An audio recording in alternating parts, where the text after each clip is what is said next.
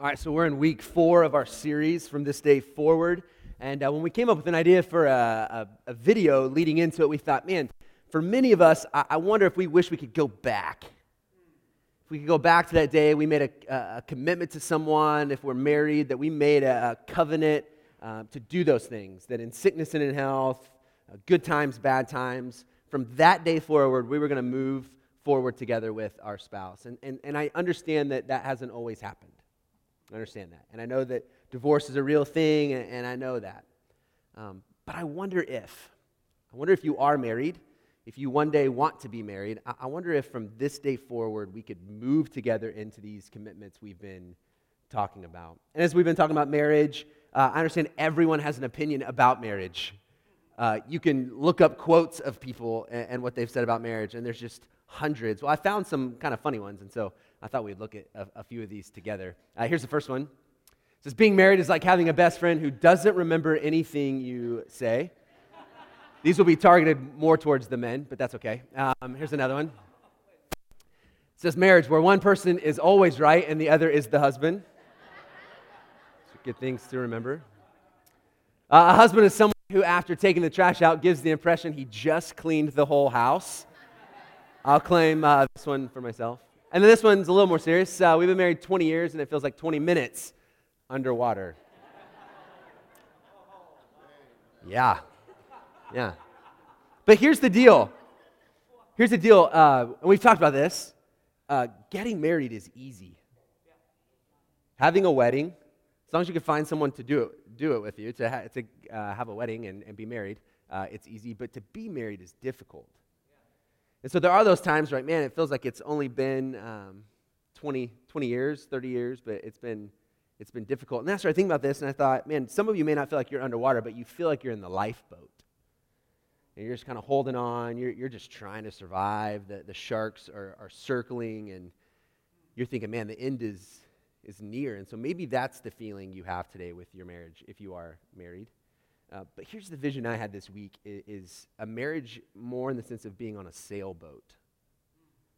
In the sense of working together, being on the same team, that it would be difficult to do alone, that you need one another, that even when the waves come and the winds come, if you manage it right, it's a beautiful thing. So the hope is if you feel like you're underwater, that will bring you up out of the water. If you feel like you're in a lifeboat, that maybe we could put you back on the sailboat, and that marriages could actually thrive. That it is possible. And I know this has been a difficult series for many people, and I'm aware of that. Last week maybe was the most difficult if you're not married. That was pretty heavy on marriage. Today is totally for everybody. Whether you're 13 or 103, whether you're single and just wish someone would date you, whether you're married, divorced, widowed, I truly believe that this message today applies to every single one of us. As we head forward, let's recap where we've been. Week 1, we said, if we're going to do this, if we're going to commit to one another, if we're going to move forward and have the best marriage we can, that we're going to have to seek God. We talked about the Jerry Maguire quote, "You complete me." And as long as you're looking for someone to satisfy every need that you have, to make you completely happy, you'll be let down. And so we said, look, that person needs to become number 2, and we really need to seek God as our 1. And so we do that by praying alone. We seek God fully by ourselves. But even as a couple, as a family, maybe you don't have that completely. Maybe with a group of friends that you're seeking God. Week 2, we said, look, you're going to fight. 2 broken people living together, you're going to fight. And so how can we learn to fight fair? And we talked about that. Last week, we talked about having fun and the importance of actually enjoying one another. I did challenge you and say, look, if you're not married, if you have kids, that should be important to you as well, your friends. Like, having fun in life is a good thing. And so in your marriage, you have to figure out how to have fun. Today, the topic is stay pure. Next week, we're going to look at the idea of never give up. After we finish this series, we're going to start a series called More Than, just so you know where we're headed. More than a prayer, more than a song, and more than a building. So we'll go 2 more weeks with this series, and then we'll head into that one. It's interesting to me as we talk about people having opinions on marriage. that people still want to get married. It is. There's often this negative feeling of marriage, but in a recent survey of college students, 90% of those asked said they want to get married. 90%, even from what they've seen, and those students probably are coming from a lot of divorced families just because of the demographic and what we look at in statistics. They still want to get married. But it's really, really interesting to me that in the 1960s, that almost 60% of 18 to 29-year-olds were married. Now only 20% of 18 to 29-year-olds married. So we're waiting. The idea of marriage is great, but for some reason, there's lots of reasons behind it, but it's waiting to make it happen. And I wonder what that is. Is it fear? Is it worry? Is it past? Is it what you've seen? I don't know. Honestly, I don't know. But my hope is that through these last 3 or 4 weeks and these days to come, that we will commit to one another to do this. That we will give our kids, if you're married, if you have small children, that we will give a beautiful picture to our kids of what marriage could be like. Because God has ordained it and He says it's good. We've got to get back to that. That marriage is actually created by God and it's a good thing. Right? We talked about last week that Adam has been created and kind of in this first marriage ceremony, God creates woman, Eve, and brings her to Adam and says, look, I'm giving her to you. It's this flesh of your flesh. And then there's this moment where Adam makes this statement that they're going to become one flesh, that they'll be united together. Right? We looked at this picture last week and we said it's this picture of being glued to one another.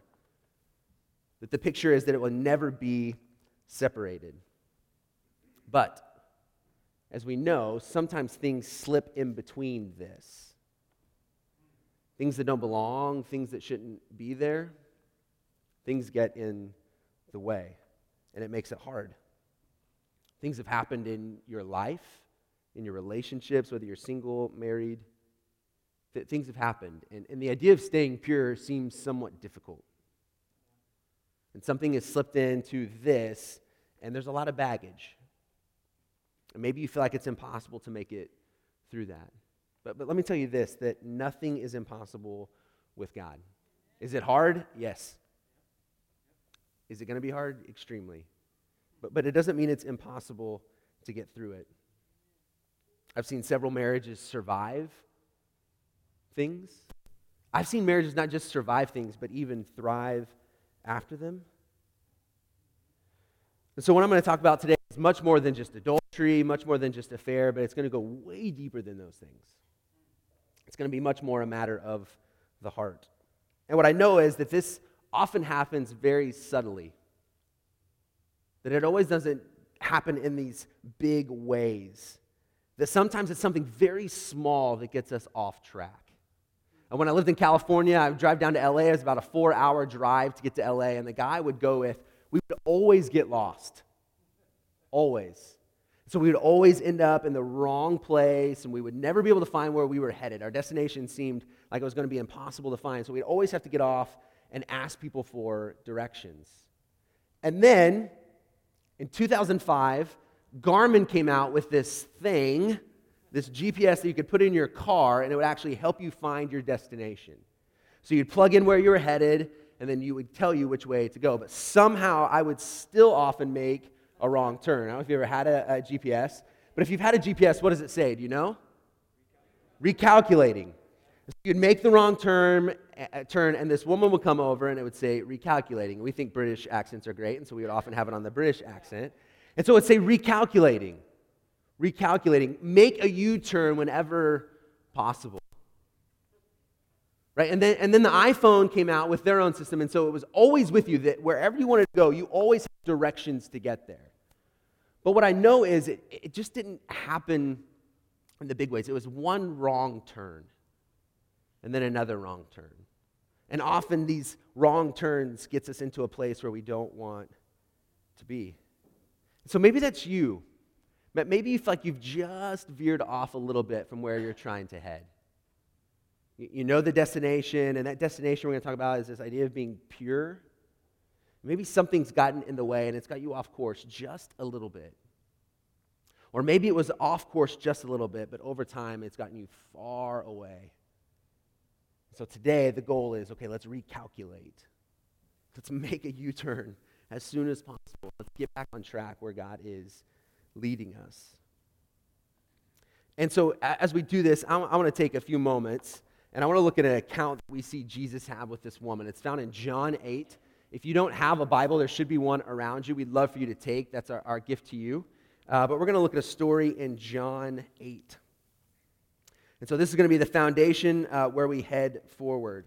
Because I already know as we begin to talk about this, all kinds of emotions are stirring, either because of what you've encountered or because of what's been done to you or what's been done to someone you love. And so we want to look at Jesus' response to a situation. John 8. It says this. But Jesus went to the Mount of Olives, and at dawn he appeared again in the temple courts, where all the people gathered around him, and he sat down to teach them. The teachers of the law and the Pharisees brought a woman caught in adultery. So let's just pause for a second. They caught her in the act. This is not, we've heard this about this woman. We think that this is the lifestyle she lives. She was caught in the act. There was no denying what she had done. And she's brought to Jesus. We're going to see this in a minute. And if she was caught in the act of adultery, I doubt these kind people who were trying to trap Jesus allowed her to get dressed or to cover herself up. So picture this woman caught in the act of adultery, naked, vulnerable, afraid, full of shame, is going to be brought to Jesus. It says they made her stand before the group and said to Jesus, "Teacher, this woman was caught in the act of adultery. And the law of Moses commanded us to stone such woman. What do you say?" They were using this question as a trap in order to have a basis for accusing him. But Jesus bent down and started writing on the ground with his finger. When they kept on questioning him, he straightened up and said to them, "If any one of you is without sin, let him be the first to throw a stone at her." And again, he stooped down and wrote on the ground. We could spend a lot of time with that, but let's keep going. It says that those who heard began to go away one at a time, the older ones first, until only Jesus was left with the woman still standing there, naked, vulnerable, afraid, full of shame. I wonder if she knew who Jesus was. Had she heard of him? But she's standing there face to face, and my interpretation is I wonder if she's looked up the whole time. Jesus straightened up and asks her, "Woman, where are they? Has no one condemned you?" "No one, sir," she said. And then this is it right here. Jesus responds, "Then neither do I condemn you." And Jesus declares, "Go now and leave your life of sin." Can you get this picture? Can you get this picture of Jesus? I don't know what you view Jesus as. I don't know your opinion of him. I don't know if he's someone who's there to kind of beat people up religiously and make people feel really bad. But this woman is brought to Jesus at the lowest of lows. And I get this picture of Jesus raising her chin and eye to eye has this interaction with this woman. He says, "Look, I'm offering you grace and forgiveness. I'm giving it to you." And then he says, "Go and leave this life of sin." Now, I want to pull something out really quick. I think there's a few ways that we can kind of get the idea of following Jesus wrong. And one way is we become very legalistic. So we would only hold on to the last statement that Jesus says, right? Go and don't do this anymore. If you don't do it anymore, everything's okay. Life will go well. Even the Pharisees, these guys who bring her and trap her, are very legalistic. Look, she's done wrong. She's been caught in the act. It's no questioning. But then Jesus responds and says, "Okay, that's true, but if you're without sin, go ahead and throw the first stone." So he's going to put it back on them, their legalism. And so for some of us, and some of you, you've grown up in the church and you've thought, "All right, I just check the boxes of the right and wrong things. If I just do what I'm supposed to, then everything is fine." But you miss the first part where Jesus knows she's done wrong, and even before he says to don't do it anymore, he says, "Look, I don't condemn you. I'm giving you grace and forgiveness. So we can even swing the pendulum the other way and say, well, God loves me no matter what. And he does, but what we often add to that is that he doesn't care what I do. That he loves me so much I can do whatever I want, and it really doesn't matter. And so we give license to it. And we make grace really cheap, actually. And so we either err with license or we err with being legalistic.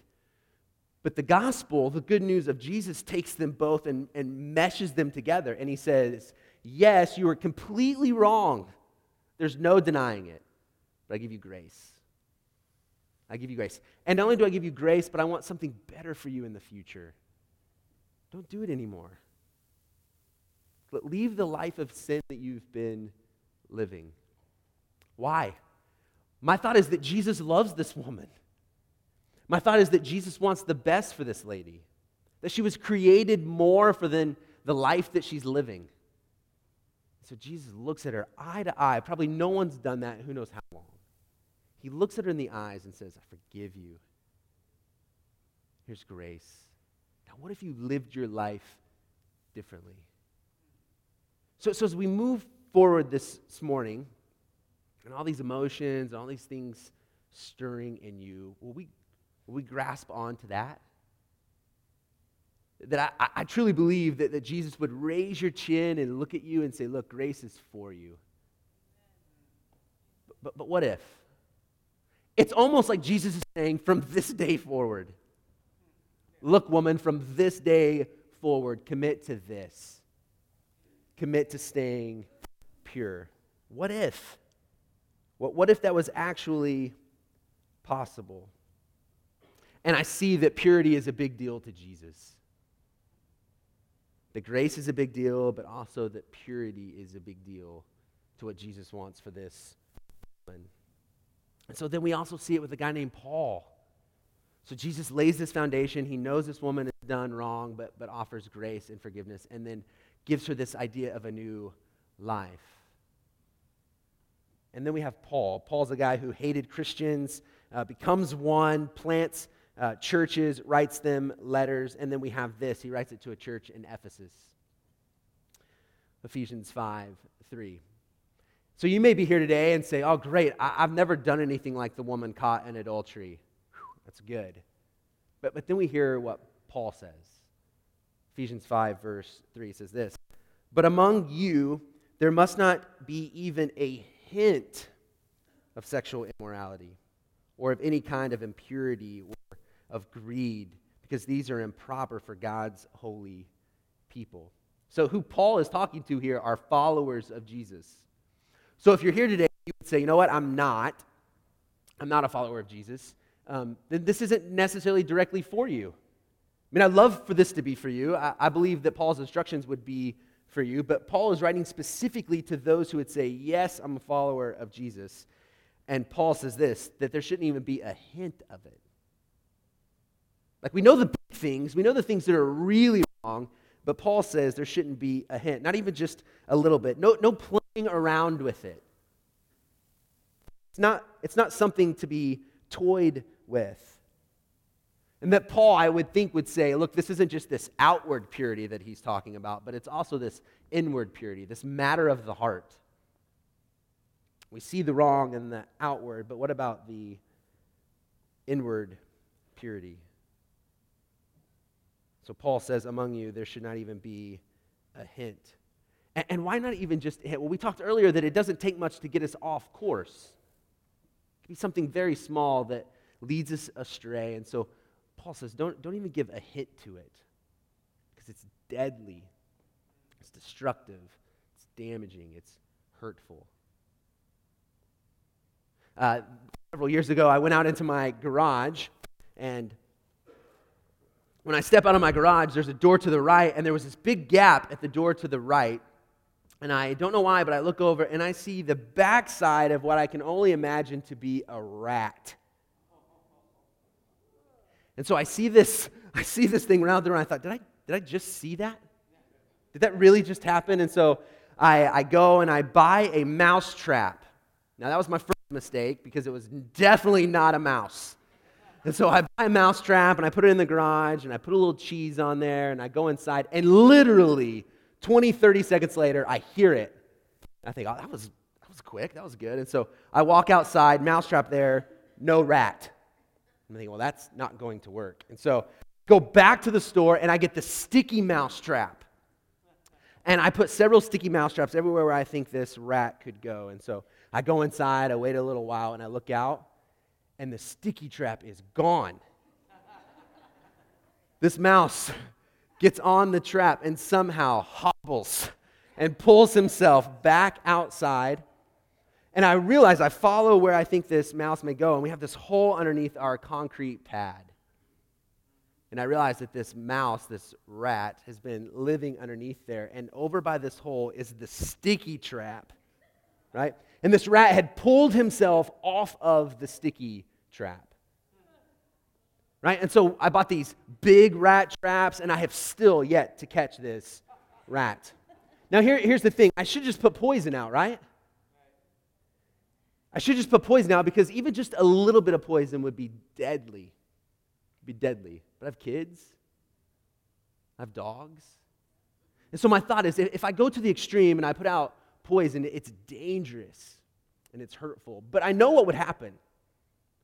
I know that it would end the problem.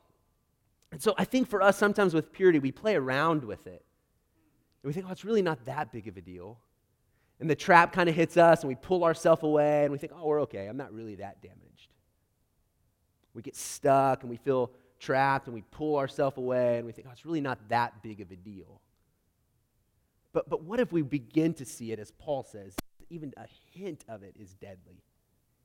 It's deadly. It's like this poison that literally, I believe, can ruin relationships. Ruin them. But I believe there's hope. So if you are stuck right now, if you feel like you are caught in the trap, it's not final. Your life isn't over. I do believe that there is hope. But I want you to understand that it's dangerous. And again, the most dangerous part is when we begin to say, well, it's really no big deal. And there's lots of reasons that we have gotten to the point where we say it's really no big deal. Our culture, entertainment, it tells us it's no big deal. And the number one movie out right now is a movie based on the lies of sex. Abuse and violence. And it made $85 million opening weekend. It sold over 100 million books. It's hurtful. But we just kind of say, it's just a movie.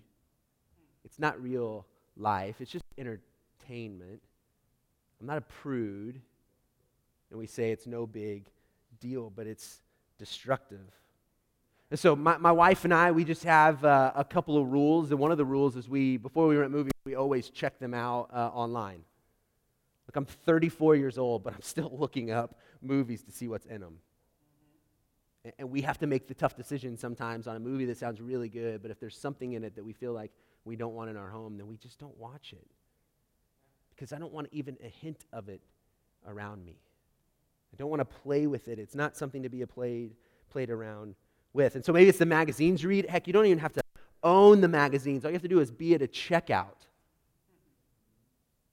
Right? And you see them. It's in front of us all the time. The websites you go to that have ads for other websites that really aren't that big of a deal, are they? But it's dangerous. And one choice, and it begins to lead us astray. And then the big one, and the one that I think is really damaging, is pornography. Look, we're going to be a church that talks about this kind of stuff. We're not going to be afraid of talking about the issues that we need to talk about. And the way pornography is destroying people's hearts, first of all. It's destroying relationships, but let's look at the inward first and how it destroys hearts. It's like Jesus again, if that's you, he's raising your chin today and says, look, I don't condemn you. Grace is there for you, but let's see if we can do life differently. Because pornography is damaging, and it affects true intimacy. If you've heard of sex trafficking, we know that young girls are being taken. Some people are giving their girls up to this for different reasons. They're being forced to do horrible, horrible things. And in my research, almost always pornography and sex trafficking go hand in hand. It's destroying people's lives who are being made to do it as well. It's impacting marriages, it's impacting jobs, and more importantly, and hold on to this with me and stay with me, it's impacting our kids. It's impacting our children, and they used to say, not that long ago, 11 to 13 was kind of the first time that our kids would be exposed to this. But now they're saying it's 8 to 11. That's my daughter. 8 to 11, because used to it was hard to get. You had to find it. Now it's on this. It's on a phone. It's done completely in secret. Nobody has to ever know. And that's part of the lie that we believe, that it is really no big deal. Statistics are what they are, and you can take them for what they're worth, but they say kids who have an email account, which not a lot do, but if they do, they say that 47% of those kids will get a pornographic spam email every day. And these kids don't know what it is, children don't know what it is, and so they click it. And they also say most of these kids aren't seeking it out. It's by accident. They stumble upon it. And so if you're a parent of a teenager, of a child, of a littler kid, would you be aware of this?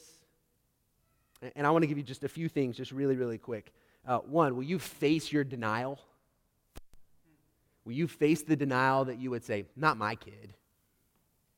My kid doesn't struggle with that. I know. Do you? Do you? Avoid shaming. This is a huge one. What if today we said, look, if my kid came to me, I made it available to come to me, the first thing that I would not do is to go to punishment. That we wouldn't punish our kids for them coming to us and saying, I've seen this, I'm afraid of what I've seen. Maybe they're older and they would come to you and say they're addicted to it. What if shame wasn't the first thing we went to? What if telling them that they're dirty and messed up? What if condemnation? What if judgment? What if that's not the first thing we went to? What if we acted Jesus out to our kids? And we grabbed them and we held them and we said we loved them and we helped them. I've worked with students long enough, and I know a lot of students who have struggled with this. They're afraid of coming forward. They're afraid of what might happen. What if today we didn't turn to shaming? Understand that there's no quick fix. This is something that could be long term if you do specifically have a child that is struggling with this. Someone's helped me a little bit with this. We need to stop having the talk with our kids. Now listen to me, this is what I mean by that. Some of you need to quit avoiding the talk with your kids, but you need to stop having the talk, and we need to have lots of talks with our kids. We need to have lots of conversations about sexuality with our children. We need to have those open conversations with our kids.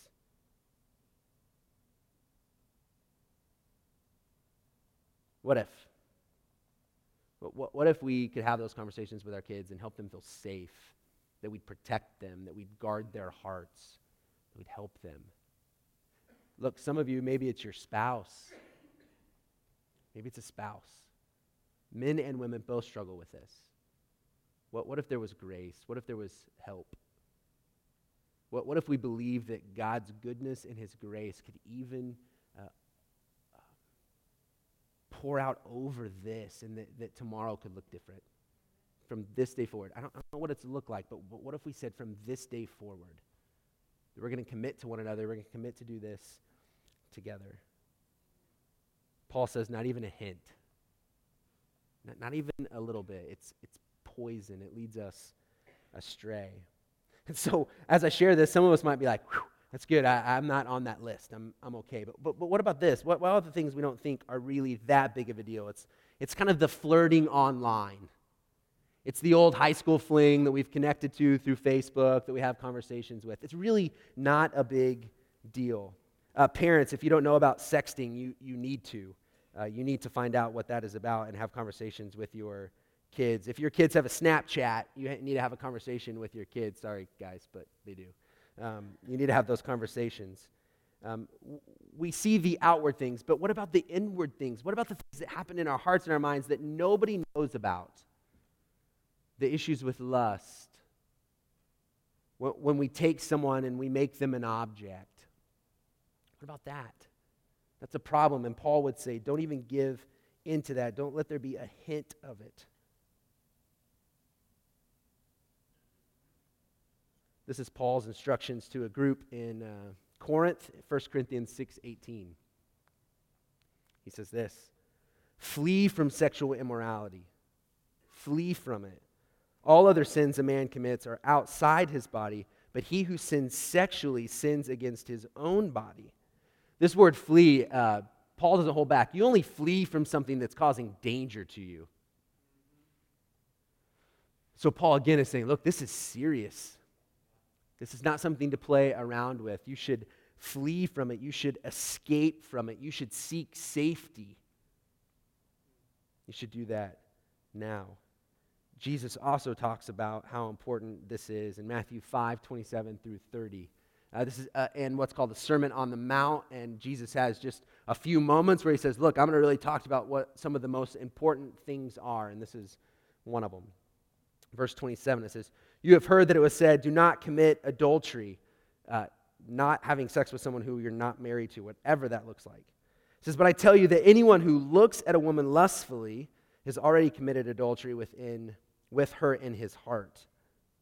Okay, so Jesus is really taking everything away from these legalistic people and saying, you think because your outward appearance is clean that your inward heart is clean.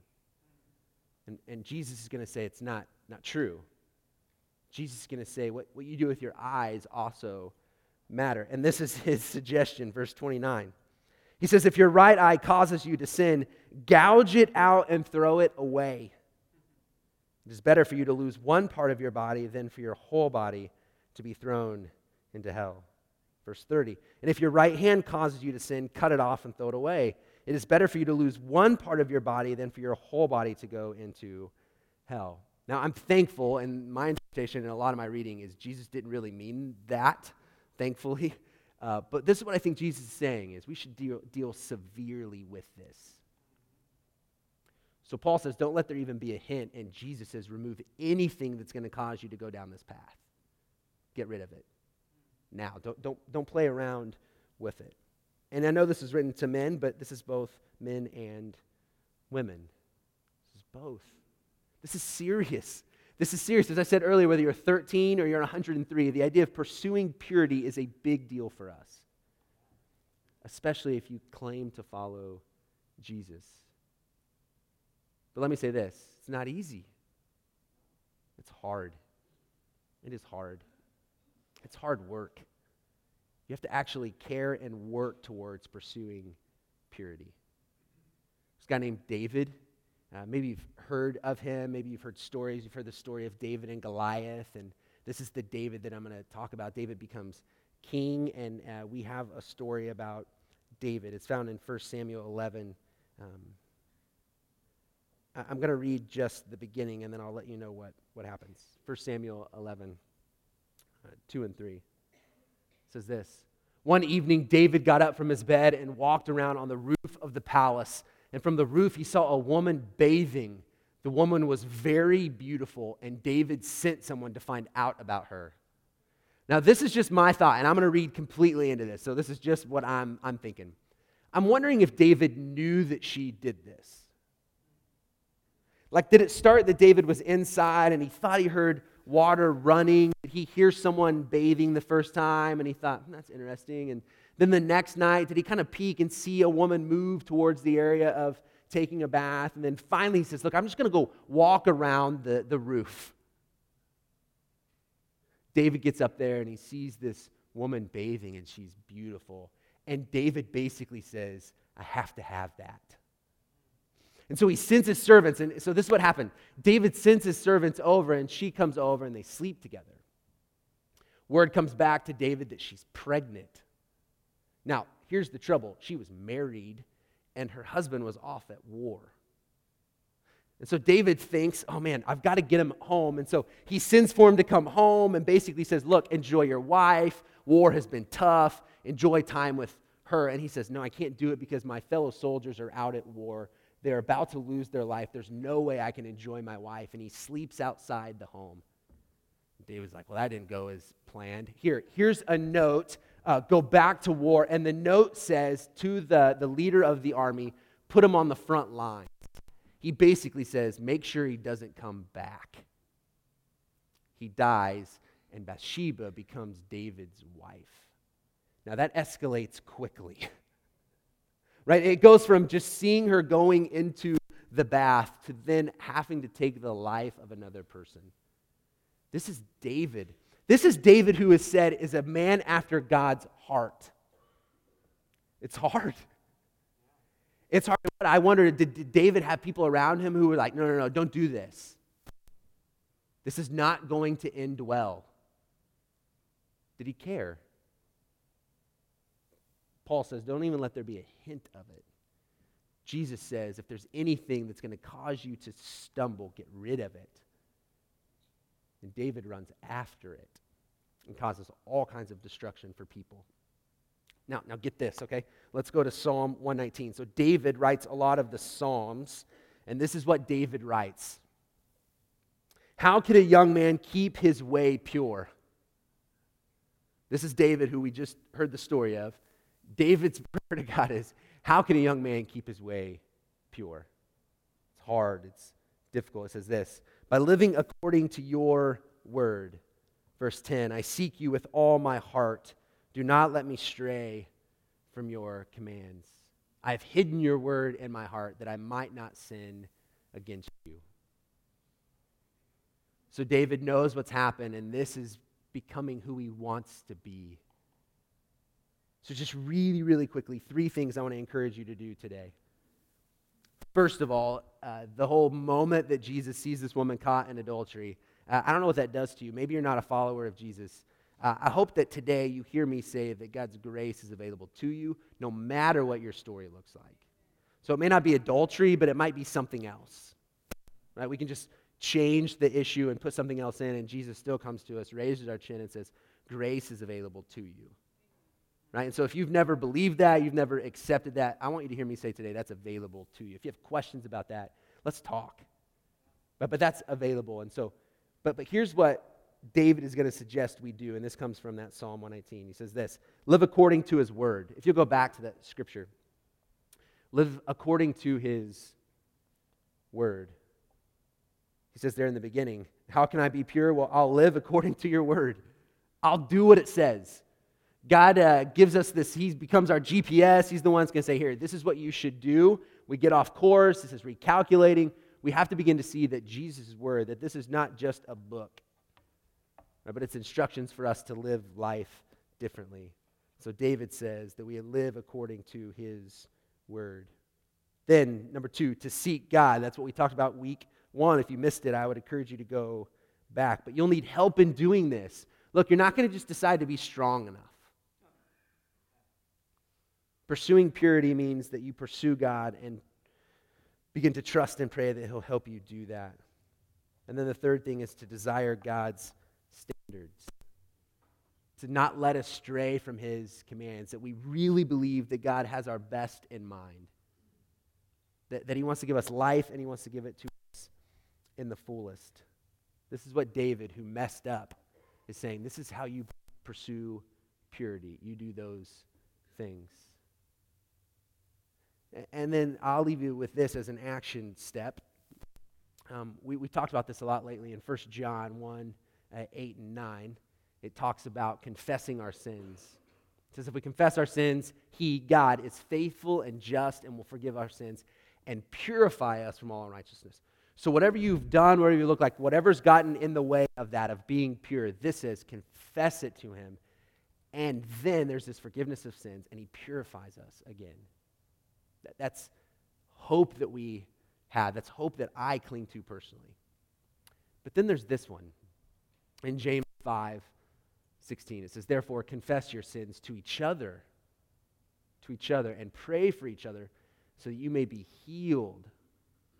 Right? So if there's something in your life that you've been holding on to that nobody knows about, You believe that God's forgiven you, but you kind of still hold on to it. You're still struggling.